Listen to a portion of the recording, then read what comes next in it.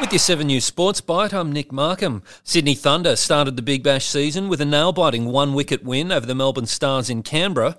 Chasing 123 with just 1 wicket in hand and 3 balls remaining, Gurinder Sandhu smashed a 6 to level the scores. 4 byes off the final delivery was enough to get the Thunder home by the barest of margins.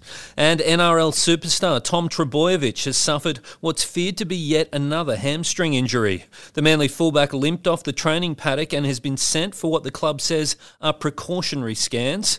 Trbojevic has suffered 6 hamstring injuries in the past 3 years alone. And that's your 7 News Sports Byte for Wednesday, December 14. I'm Nick Markham.